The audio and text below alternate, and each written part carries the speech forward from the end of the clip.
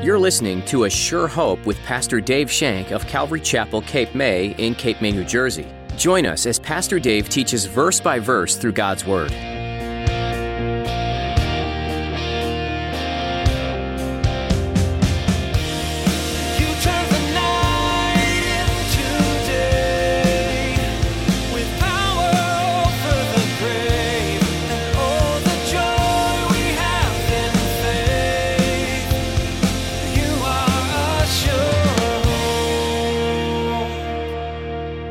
Make no mistake about it, with my own eyes I saw that each tomb is empty.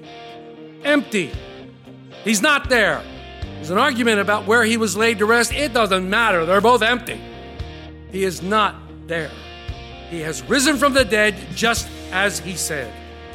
Our God is the one true God because he is the one true living God. Our God is alive.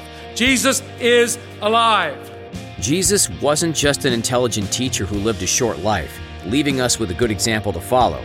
When he died, it shook the spiritual and physical world, lifting the weight of sin off of us. Then, as Pastor Dave reminds us in today's message, he rose again and he's alive and present with us through his Holy Spirit. Now here's Pastor Dave in the book of John chapter 14 as he continues his message, Because He Lives. You are assured. Their grief is going to turn into joy by his restoration to life, because resurrection brings life. So he says this in verse 19a. A little while longer, I'll get it right. A little while longer, the world will see me no more, but you will see me. The world's not going to see him any longer. After his death, the world didn't see him. Now, you may be thinking, wait a minute, Dave, that doesn't match up with Scripture. Hang on to that thought. The last time the world would see Jesus Christ would be when?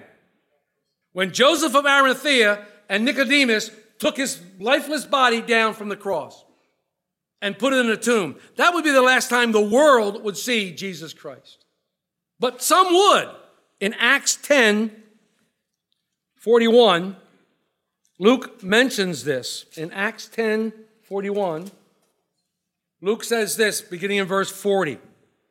Him, speaking of Jesus, him God raised up on the third day and showed him openly, not to all the people, but to witnesses chosen before by God, even to us who ate and drank with him after he rose from the dead. So not everybody saw Jesus Christ when he rose from the dead.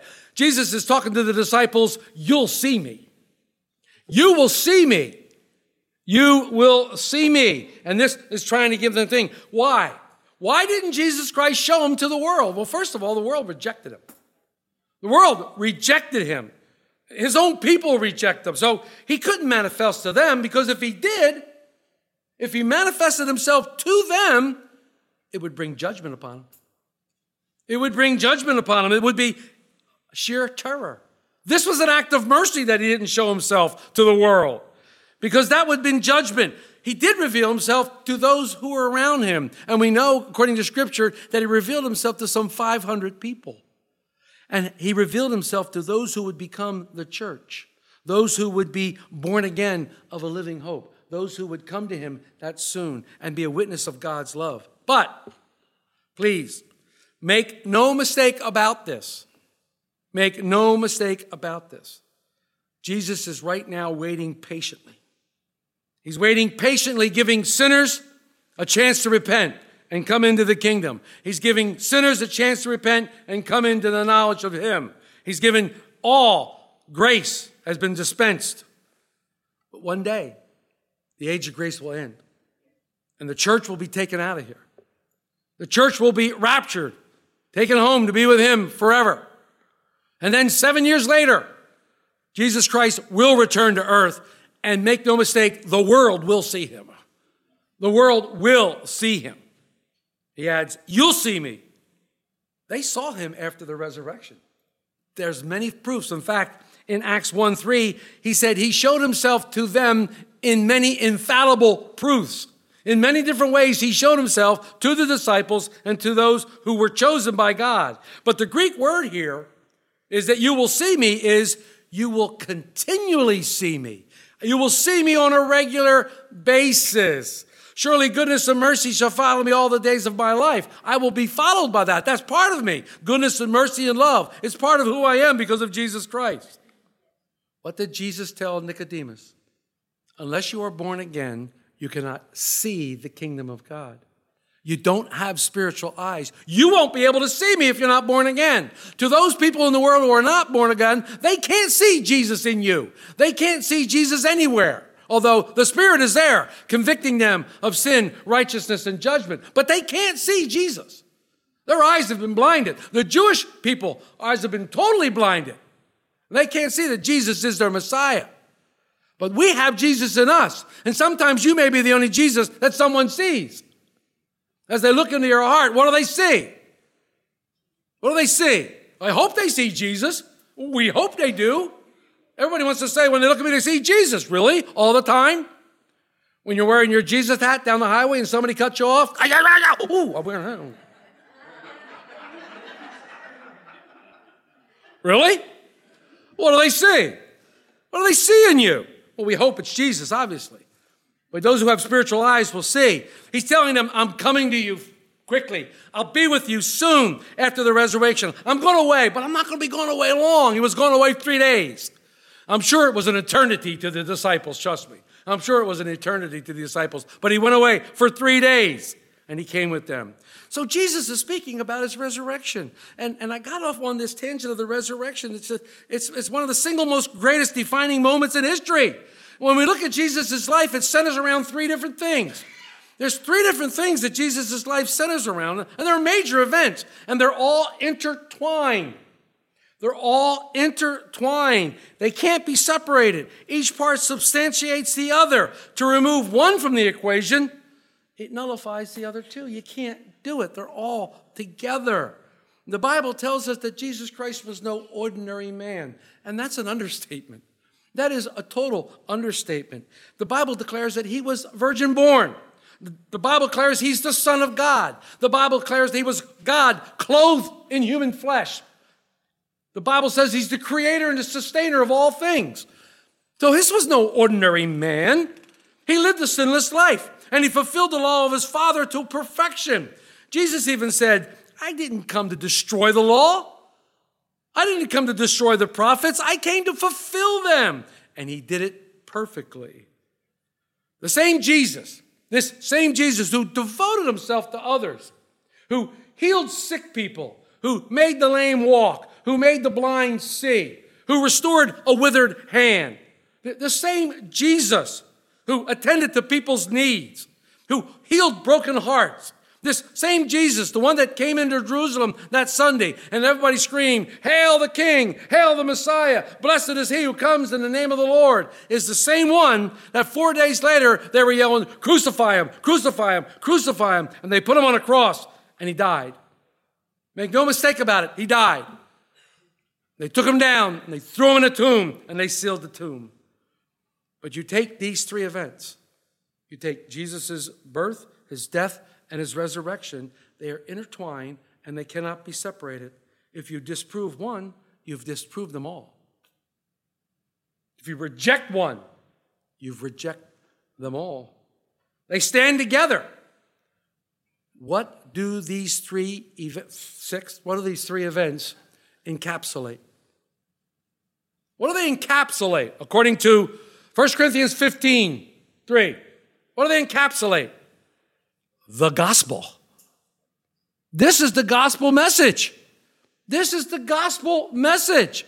Jesus lived, Jesus died, Jesus rose again. The gospel message in a simple nutshell. This is it. So that's why you can't separate these things. But it's the resurrection of Jesus Christ that gives us life. It's his resurrection. It's the resurrection of Jesus Christ that separates us from every other religion. Every other religion. Buddha's tomb is still there, and he's still there. Confucius is still in his tomb. All the other great religious leaders are still in their tomb. Please know this. I've seen 2 tombs in Jerusalem.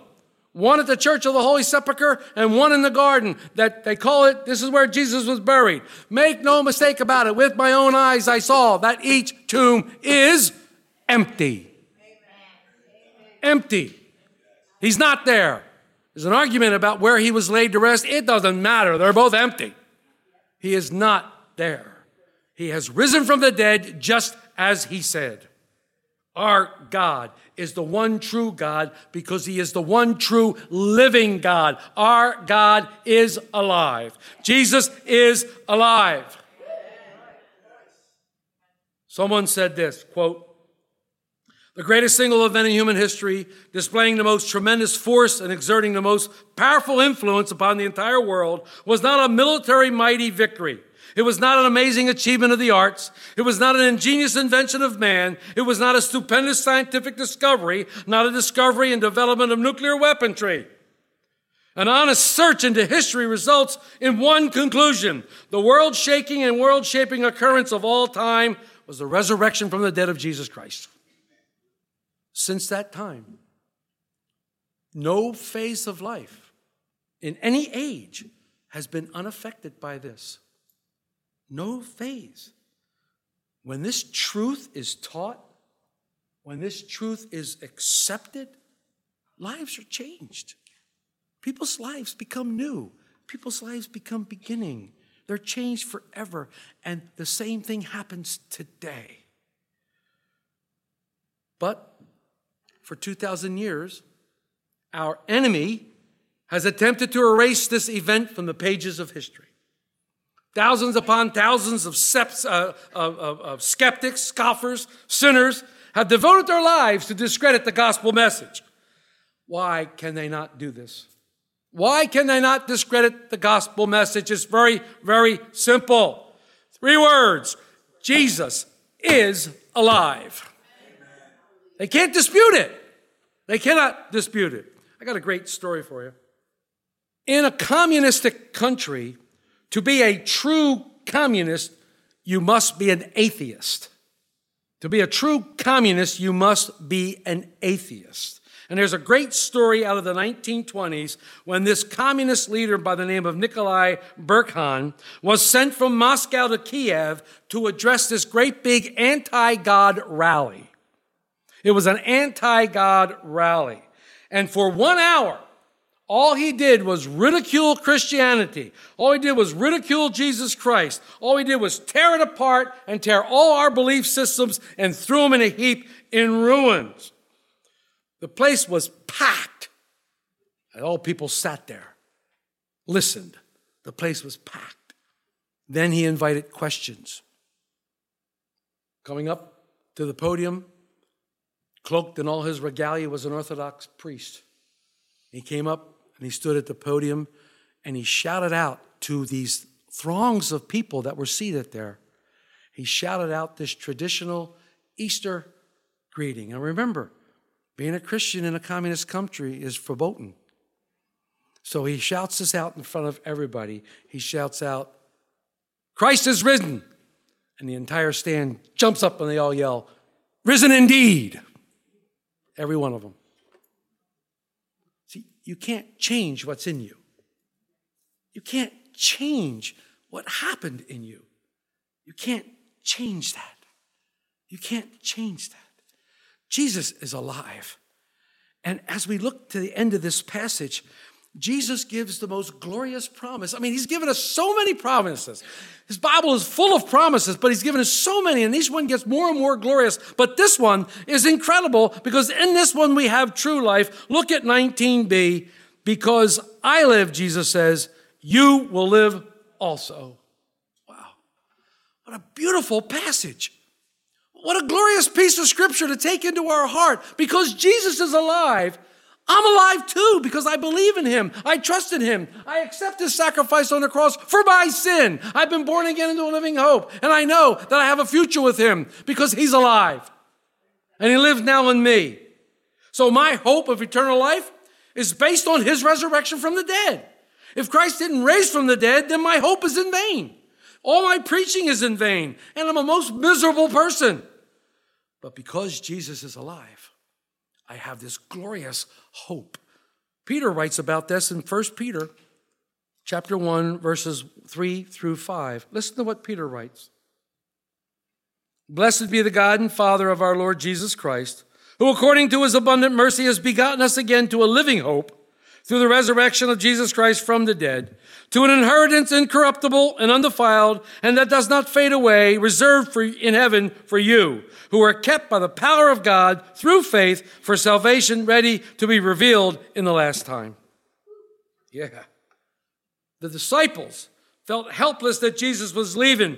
He was calming their anxiety by giving them this glorious hope. This glorious hope that because I live, you will live. Because I live, you will live. Jesus was telling his disciples the same thing he's telling us today. We are alive because Christ lives. We are alive and we will live forever because Christ lives. Because he rose from the dead. Because he lives. How many of you are familiar with that glorious song written by Bill and Gloria Gaither? Yeah. Beautiful song. Let me tell you the verse, the chorus. Because he lives, I can face tomorrow. Because he lives, all fear is gone. Because I know he holds the future and life is worth living just because he lives. Wow. See, we share this beautiful victory. We share this beautiful victory with him because of the resurrection. Mark said it during worship. We are more than conquerors in Jesus Christ. We've been given the victory, the same victory that he has. Life is worth living. Life is worth living here and now because Jesus lives. And I know that one day I'll be with him. It makes this life even more glorious to live because I know what's at the end. I'm not surprised. I know what's coming. The good news, he lives in you. What does that mean? And how does it impact my daily life? It should give you a skip in your step. It should give you a smile on your face. Now, we all get down. We all get grumpy. We all get upset at time to time. But there should be such a joy and a peace within your heart that peace that surpasses all understanding should be there. And what does that peace do? It guards your heart and guides your mind in Christ Jesus. And there should be a joy there, a joy inexpressible, a joy unexplainable. I can't explain why I'm happy. I can't explain why I got this stupid look on my face. I'm in love with Jesus and he's in love with me. He's given me eternal life, so that's why I have the joy. Yeah, everything's falling down around me and everything's going crazy, but I don't care. I do care, but it's like Christ in me, the hope of glory. I can even underline it and add a word. Christ in me, the only hope of glory. Because there's no hope without him. The strongest impact he brings gives us a certainty of assurance. He gives us an assurance. And I've said this first service. I'm going to say it again. Mark and I pray, and we pray often. He likes to say that Jesus is our insurance and assurance. And I love that. And I really, really love that because I looked at it because he is our assurance because the question of salvation that weighs on many of our hearts. A question of salvation weighs on many of our hearts because we want to know, have I done enough? Have I been good enough? I can answer that question for you. No. You'll never do enough, and you'll never be good enough. That's why Jesus went to a cross. That's why Jesus went to a cross and bled and died for you. You'll never. So both answer that question, no. But he did enough through his death, burial, and resurrection for you. And that resurrection gives you life. Here are the facts. Since Christ was raised, he cannot die again. Since Christ was raised from the dead, he cannot die. And Paul said, death no longer has mastery over him. Death has no mastery over him. Because he lives forever, you're going to live forever. Have you accepted him? You have a key to eternity. A key to eternity by accepting Jesus Christ. And you can live forever. Because he lives forever, every believer will live forever. Look at the words from Hebrews should erase any doubt or fear in your mind. Let's look at Hebrews. In Hebrews 7, verses 24 and 25, says this. Therefore he, Jesus, is also able to save to the uttermost those who come to God through him, since he, Jesus, always lives to make intercession for them. Jesus is making intercession for us. He's making intercession for those that aren't saved right now. Your loved ones, as you lift up those prayers to others, to Jesus, he's making intercession for you. The unchanging nature of Jesus' priesthood means that salvation he's given doesn't change. It's permanent. It's secure. It's with you. Not only does his eternal life anchor us in assurance, he gives us a new way of life. Sin and death are no longer to have with us. We don't have anything to do with them. You have a chance to say no. Before, we never had a chance. We couldn't. The old self was crucified with Christ, dead and buried. Because he lives, you can count yourself dead to sin and fully alive to God. And that's what the Bible said in one of the most powerful verses describing God's grace that is in the Bible. Galatians 2:20. Paul writing, I have been crucified with Christ, and no longer I live, but Christ lives in me. The life I now live in the flesh, I live by faith in the Son of God who loved me and gave himself for me. That explains it right there. Because he lives, he is definitely my insurance. Remember insurance and assurance? He is my insurance. Because he lives, that means his word is true. What does his word say? His word says, if I call upon the name of the Lord, I will be saved. I have the insurance of being saved. The word says that when I die, I'm going to heaven to be with him. I have the insurance of eternal life. The word says I will live together with him in paradise. And there's even more insurance. I got a down payment. He loved me so much that he gave me a down payment. He gave me deposit money. Here, the Holy Spirit. Here's your down payment. Wow. That's incredible. So I have that in my heart. And finally, because he lives, we're no longer under the blanket of condemnation. Because we've been set free from the law of sin and death once and all because of the law of the Spirit of life. Because he lives, we can face tomorrow, folks. Regardless of what you're going through right now, because he lives, we can face tomorrow. We can get up tomorrow morning, look at the circumstances in the eye, and say, my Savior lives. And I will be with him one day. We can face that with confidence. We can face that with hope, knowing that Christ was raised from the dead. He will also give to our mortal bodies life through the Spirit, according to Romans 8:11.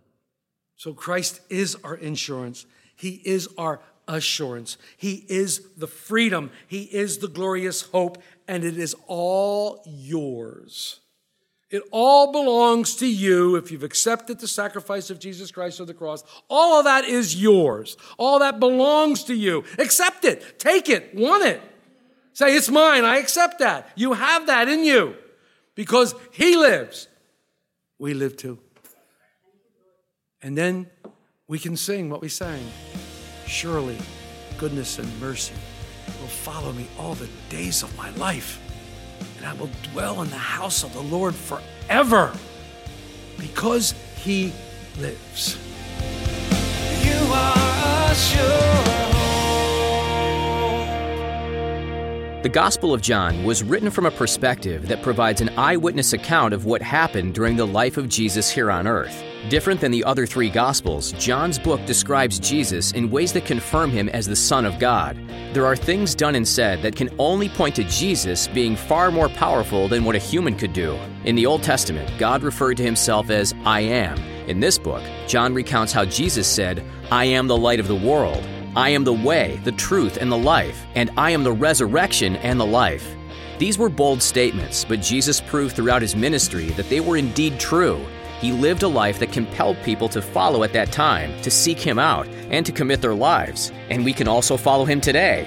If you missed any part of today's teaching, or you'd like to listen to additional messages from Pastor Dave, visit AssureHopeRadio.com. Perhaps you were listening, you realized that you have some questions about faith, and maybe even about salvation. We'd be happy to talk with you and provide some resources to answer your questions.